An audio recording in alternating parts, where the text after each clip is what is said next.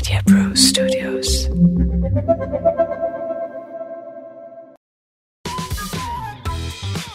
Hi, I'm Samiran. Hi, I'm Nilesh. Hi, I'm Sheetal, and you're listening to 3TB. Three Techies Banter. Hi, I'm Sheetal. Welcome to 3TP, a podcast where three techies banter. It's a podcast where you can explore tech the non-tech way. It is about how tech and the economics behind the tech impact us today and in the future. We try and make it as full of information and fun facts, and we try to speak in a language which actually everyone can understand.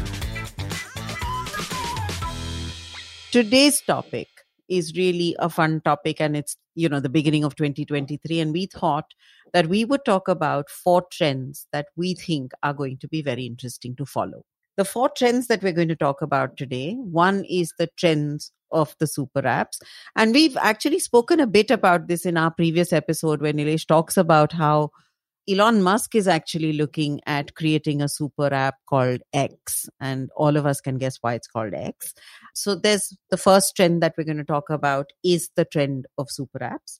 The second one is a trend that we think is all about the economics behind technology, and that really is business models come a full circle. Of course, this trend has been called various things in media. It is things like new business models, new ways of working, etc., etc. We just think it's a trend which is business models come a full circle. The third trend we're going to talk about, which I think Samiran is extremely happy having a point of view on, is called immortality powered by tech. And the last one, which is something that we are really interested in, are invested in, and we believe is the future of technology. As part of the whole sustainable tech piece, we're going to cover virtual power plants. I'm going to hand over to Nilesh to kind of talk us through the first trend, which is the trend of super apps. Super app is a trend that has been, listed by a few trends that we actually followed, and we thought it was an interesting bit to talk about for multiple reasons. So let me first start with whether super app is a trend to watch out for. Answer is yes. Honestly, I will give my personal contrarian view on it, but super app is a trend primarily because it makes economic sense. I mean, when any organization, whether it's your, Google of the world, Facebooks, you want the consumer in your network and you don't want to let the person go out. So what do? You create a super app whereby if you had bought some couple of companies, you actually ensure that the person just remains within that network, whether it is right from, if I take a shopping experience, it's basically discovery, retail, payment, rewards. So, the whole life cycle should remain within your network, and recommendations, honestly, right? So it's the whole circle of retail. So super apps is a trend to watch out for. Many people are talking about it. Elon Musk has, like Sheetal mentioned in the introduction, Elon Musk mentioned something like a super app called X. So it is happening closer to home. I mean, it has been some time back, but Tata launched something called Tata Neu, and kind of weaved all their properties into a single app. Time will tell whether how well it does or not, but the fact is this is something most of the companies are talking about and trying to achieve. Now, the contrarian view that I have on this is that, for me, somehow super app does not make a lot of sense. The reason being that each company and each segment of, let's say, retail journey has its own user experience, and there are companies which understand it better than the others, right? So let me take a simple example. Google used to have a chat capability for a very, very long time. It has been called various different things. It was available just within your the mailing window, but it never took off, right? While WhatsApp was sold for 19 billion to Facebook, it has always been there but never took off. So Google could never figure out what to do with it, right? So there have been companies who are good at certain things and then somehow they don't get some other things right. They do go ahead and buy such companies. So Google bought YouTube, but YouTube has been YouTube, right? So do you really want to really tie everything into a one single super app? Maybe, maybe not. My view is it has not been successful thus far, but this is a trend people are talking about, super apps, and how businesses would like to, capture the imagination of their consumers. So, Nilesh, I thought, one of the things I kind of thought is the difference is that, if you think about super apps versus platforms, so in that, Amazon was always built as a platform and whatever, Tencent and all have you. And then they keep on adding new things and, obviously they keep the customer together. Super apps, like you rightly said, almost seems to be like an afterthought, which means, you have a whole bunch of disparate things. Now you suddenly figured that, I want to stitch it together and make it whole. And anything that you kind of put together is going to be difficult to do. So while I completely buy into the logic of locking in the customer and taking them from, payments to loans to this, and then maybe to buy your groceries or whatever. But if they were never together, I mean, I don't know how that thing works homogeneously unless it was built ground up to do that. And like you mentioned, I'm sure Tata New will kind of fix all of this in somewhere in the future. But today it is kind of quite traumatic to try and do anything on it. So, because they're bringing together apps that never worked together before. So while the logic appeals, I'm not sure whether it was, how they're going to hang it all together. My only point of view on the whole super apps is that I don't think that, and the reason why I think super apps have a long way to go is simply because when a particular app was launched, it was addressing a key problem of the consumer, right? So when Uber happens, it happens because it is solving a problem of the consumer. And therefore, it has a role in the life of the consumer to play. A super app, which is now a house of apps, if I may call it like a house of brands, becomes challenging because what is the role of the super app in the life of the consumer? Every app has a role, but does the house of apps have a role in my life to play? Maybe not. And I think of this, and if I draw parallels, for example, you have a Unilever, which is a house of brands, and it works because it is a house of brands. I may use one thing from the stable of Unilever, but I may not use another thing from the stable of Universe. And now think about it. If Unilever came and said that, oh, here's Unilever and everything is available, you can't retain me just because of that, because I may not be having the tea that you give me because I love somebody else's tea. And therefore, my use of that particular app really starts to become a problem. And I think, Samiran, the challenge that Tata New has is exactly that. You and I may be fans of, let's say, Vistara and Indian hotels, but you may never be buying another Tata product. Or you may be buying, you may be a person who's going into Big Basket, but not having anything to do with Tata Motors. Now, trying to put everything under this whole construct called a super app, and I honestly understood it as a house of apps more than anything else. So correct me if you guys think I got it wrong, but it seemed like that to me. So the house of apps reminds me of like a house of cards. It's just going to collapse, I think. And that's my sense, because it has no role to play in the consumer's life. That's it.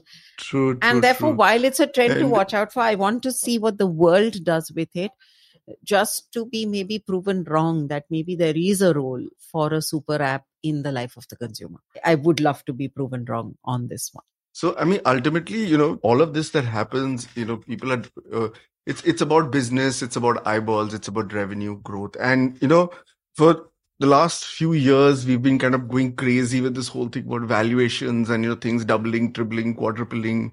And, 10x is the new normal. You can't just grow in percentage terms. Unless you're 10x, nobody will talk to you.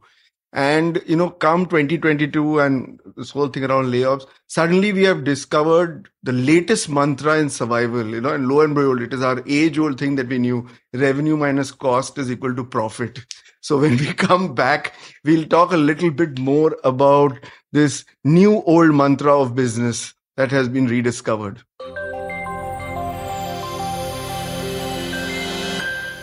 So Samiran gave you a sneak peek of the next trend, right? Which is the new old model of doing business. And I completely agree with him. But it has been cited as one of the trends, which is they don't really call it the way we have called it, but they call it that, how fintechs are discovering new business models. We find it that these are actually the old ones. Let me take a simple example. So let's look at one of the fintechs, Klarna, right? This fintech grew to almost 40+ billion in valuation, a crazy amount of valuation, a very pure play BNPL fintech, right? So buy now, pay later. And if you have been listening to us, we talked about it in our previous seasons. We thought it was a, not a model, sustainable model, buy now, pay later. And that is what is happening to Klarna now. This company lost almost 85% of their valuation because BNPL has fallen out of favor. And Klarna is now looking at other business models. Luckily for them, I think they did raise money even at a lower valuation, but they have enough money to now pursue some other business models which have more longevity. So what are we talking about? So we are talking about the good old, valuation principles whereby you don't go by, number of consumers or the dream, but you actually go by pure play revenues, profits, and what is your outlook for next 5 to 10 years, and then you do valuation. And now I think that rigor is coming back into business, and that is leading to all the companies and primarily the fintechs especially to figure out ways kind of coming in line with this new requirement of the market or of the investment funds. And one of the things that we'll see as a trend is that enterprise services will gain popularity. And again, if you have been following us in our previous seasons, we love B2B businesses, right? These are real hard businesses. You have to do the hard work and you end up making money. So enterprise fintechs, as I said, this may not be the sexy part of valuation. You always want to show how many consumers you have. The B2C businesses have, it's a make or break kind of stuff. If you're a great social media person, you go from 0 to 10x overnight. And if not, you never rise, even if you have a great technology solution. But that is changing now.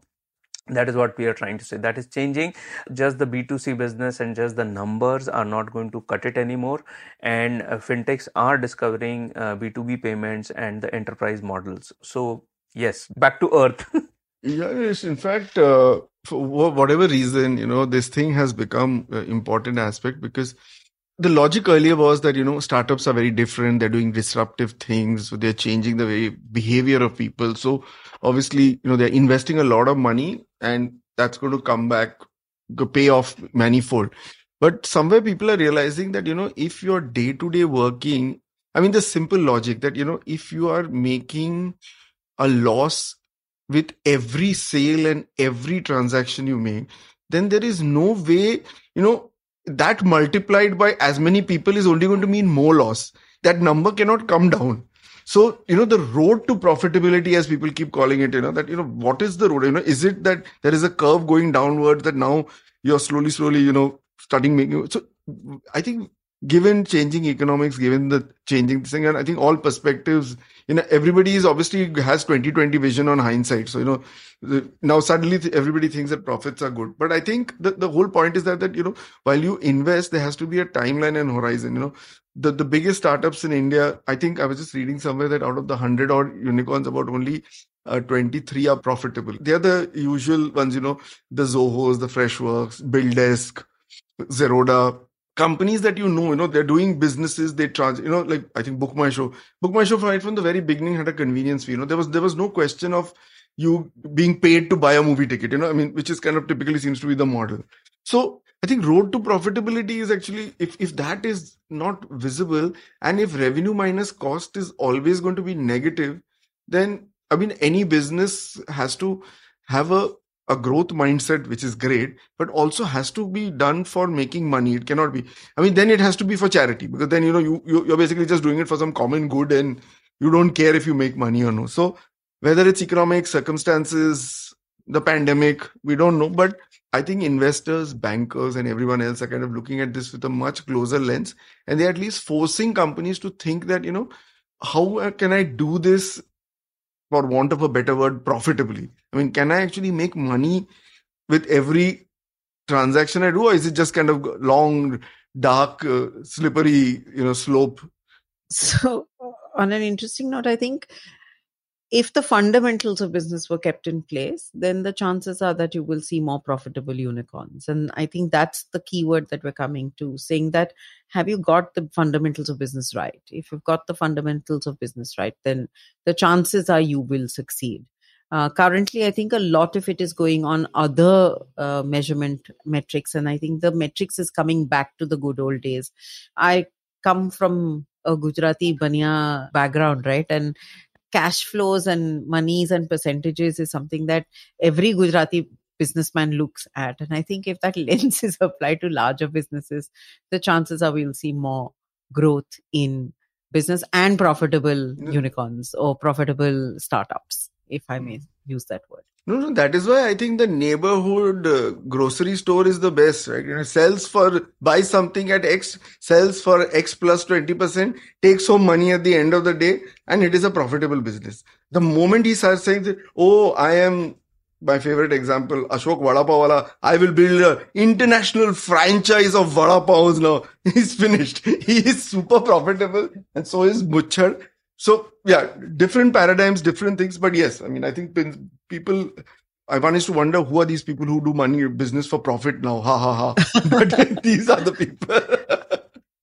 So that brings us to the end of this trend of ours. But I think the next trend that we're going to talk about is an extremely interesting trend because it has repercussions, not just on the way we live our lives, but it also has repercussions on the impact we will have on society, on resources, on even digital resources, if I may use the word.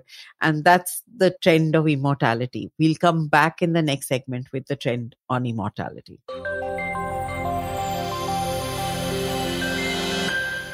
So welcome back to the third trend, the trend of immortality, and immortality driven by tech. Samiran, this time I took a leaf out of your pay. I just decided to oust you on the paradox piece.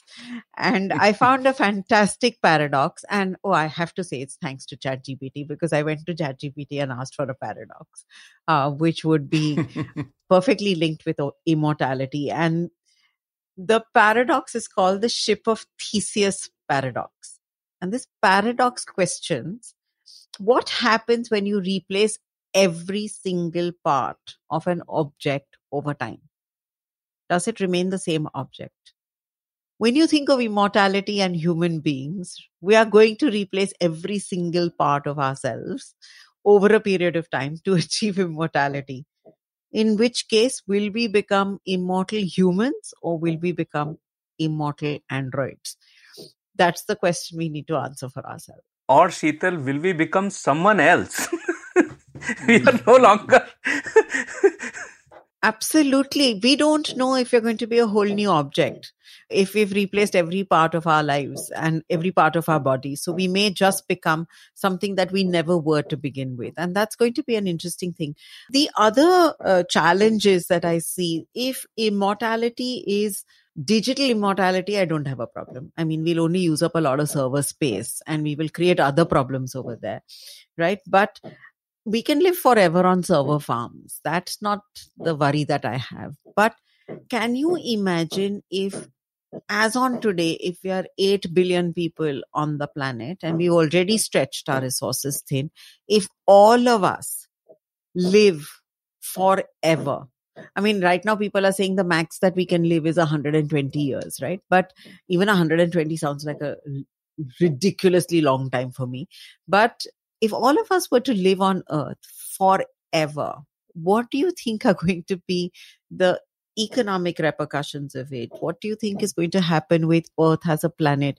I know, Samiran, you have a point of view that it'll push us into discovering outer space even more. But I just want to get your perspective on it. In terms of where in outer space do you think this is all going to happen? And there's already so much data coming in from outer space to us, which we can't deal with. What's going to happen when we all start living in outer space? That's going to be a fun trend to watch out for. I think there's nothing like a little adversity to drive human innovation. And, when we did that episode with Pramod, when we were talking about verifiable credentials, I said, nothing will drive adoption of verifiable credentials like a good scandal. So I think there is nothing like, the moment it gets overcrowded, I think people will kind of find this thing. But I think more fundamental than, of course, that is like a demand supply space issue problem. But, if you kind of go back and think about this, so immortality is something which has been there, I think, from mythological times, everybody, the gods come down and bless you with immortality. It doesn't bless you with happiness or with, oh, you will never have to worry about food and shelter, but you will live forever, So, I mean, that's somewhere ingrained in us that, I want to be here for all time to come. Even the whole cycle of life that, oh, if you go, you'll come back doesn't stop us. It's, oh, if I go, I don't want to go also. So, there's no question of coming back. But I think what science has done is that, obviously we have tried to kind of systematize this process now. And there is a ton of research going on in this whole area of immortality in real nuts and bolts terms. There are companies, startups that are tinkering with cellular processes, regenerative body parts, new drugs. There is, anti-aging supplements. One of the big ones, and of course, it is the vanity of the rich, right? I mean, immortality, the poor guy wants to let me just survive and, get going. The rich guy wants to say, I want to enjoy my wealth for life. So that's Jeff Bezos for you.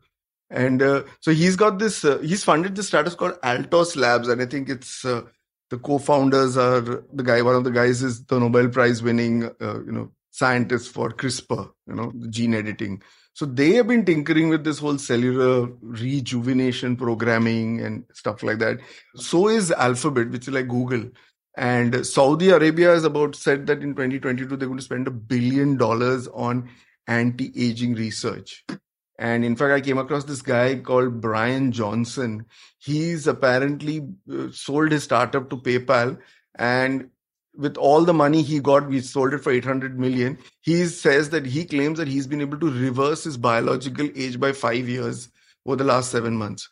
So it's just some crazy things going on.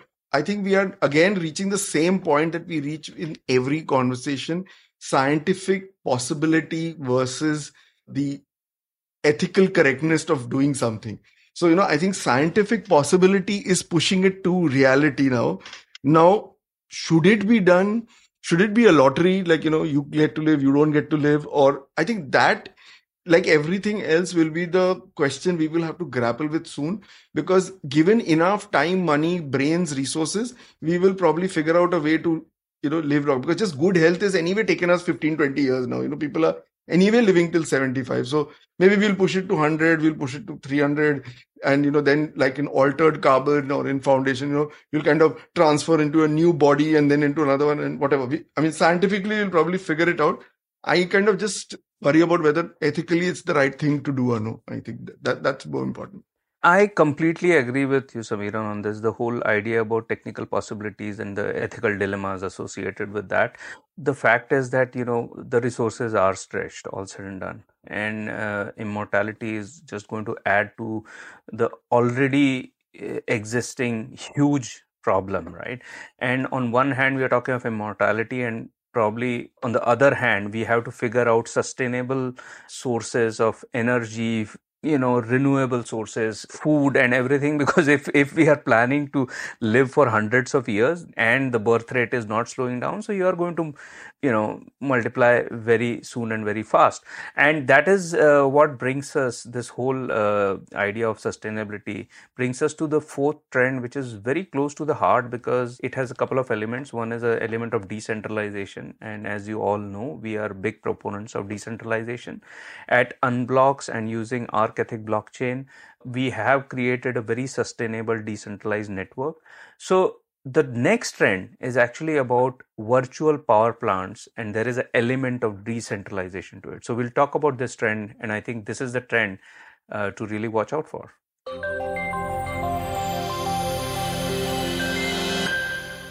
So I think if we are cursed with immortality, I think it stands to reason that, we'll have to kind of make the place we live in habitable and sustainable because, at 8 billion, we are already struggling.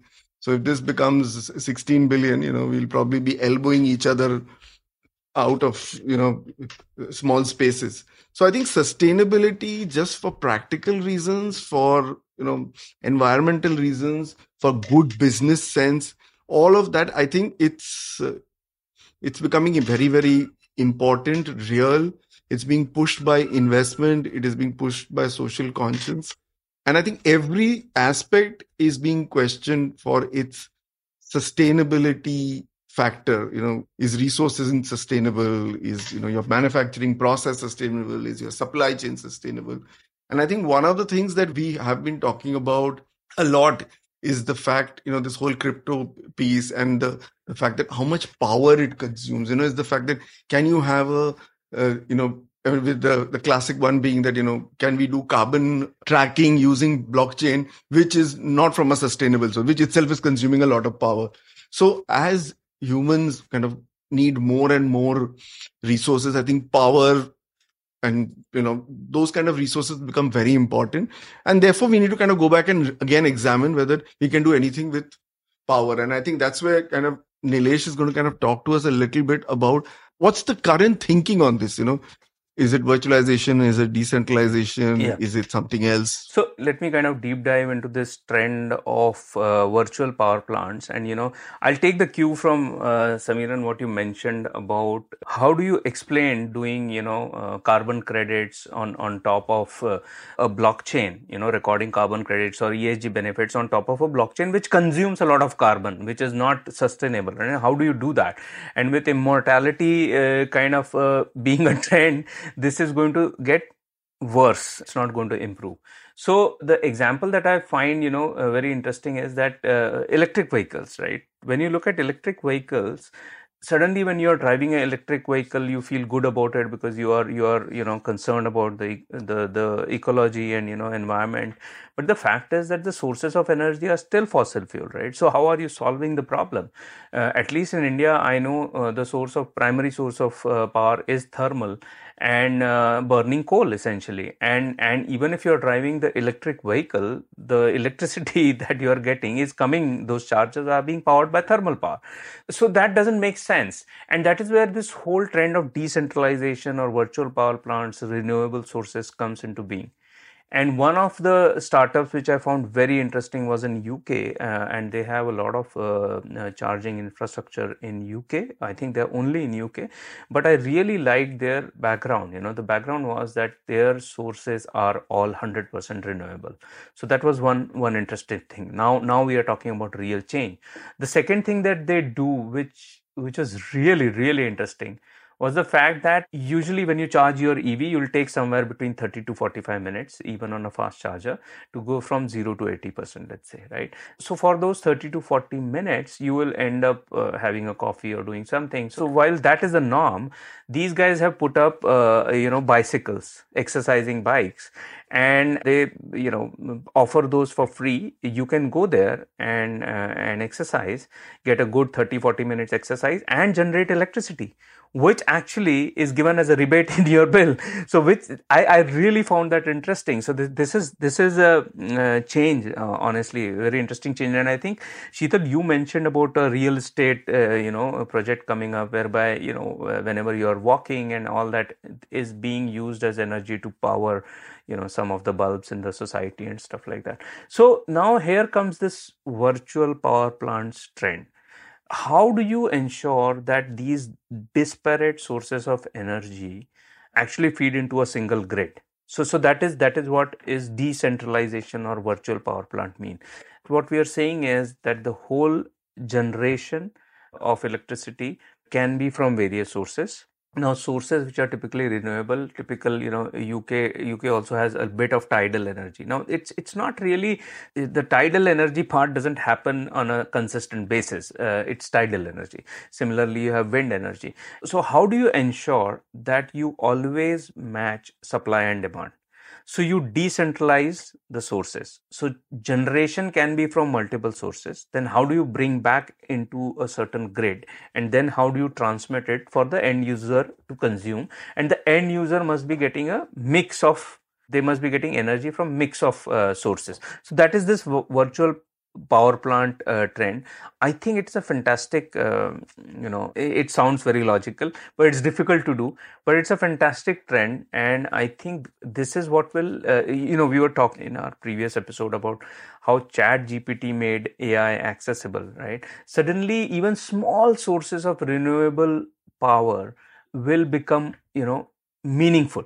Today they are not, right? Me cycling and generating some electricity is probably going to power a bulb for 10 seconds, but it will also be meaningful because you have decentralization of sources of energy. So in fact, this is like, think of it like an ONDC for power, right? I mean, where you have small guys.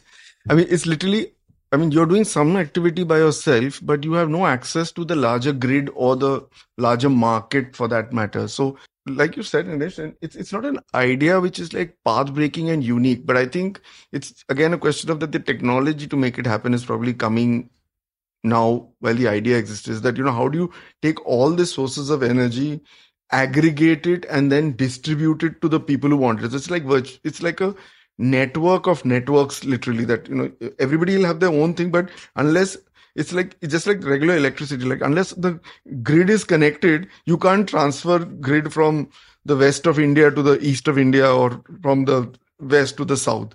But what this does is that anything that you do which is extra, you can pull. I remember this project that IBM used to kind of back and still does. I think it used to be called this World Community Grid. Is that, they used to install this app on your machine, and whenever your machine was idling, they used to push down some kind of a computation project, and the spare capacity of your hard disk is to work on it. So it was like literally trying to build a virtual supercomputer. So I think this whole grid concepts have existed, but I think just like power, like it's difficult to store power, right? So how do you generate and distribute in real time? But absolutely, I think the idea and the technology probably need to come to that perfect reunion to make this happen. I think it's a combination of idea, technology, and the economics, right? Because again, it cannot become a power play. I'm punning on the word power, but it cannot become a power play. It cannot be one company. It cannot be one whatever. So just the way metaverse can't be done with one company, it's almost like this cannot be done and should not ideally be done under the, head of one company, because then you're going to sit with a monopolistic situation and then you're going to have problems lying there. So it's how do you get different players to agree to the terms and conditions to come and play together? I think that's going to be a big challenge, the execution of it rather than the tech behind it. And how do you get a more democratized thought process behind power supply rather than a monopolistic thought process behind power supply? So that I think is going to be the big challenge in this case. Having said that, I think we've covered the 4 trends we were talking about. And this brings us to the end of our trends episode. I know last year when we did the trends episode, we did it very, very differently from this year's trends episode. We actually talked about trends that we were going to put our monies behind, if I may use that word. And we talked about trends, and some of those trends did come true for us, right? I think most of the trends came true that we predicted last year. But I think this time we've taken a slightly different way in approaching the trends episode. It's really about what may happen or what may not happen at all, and our perspective on those trends.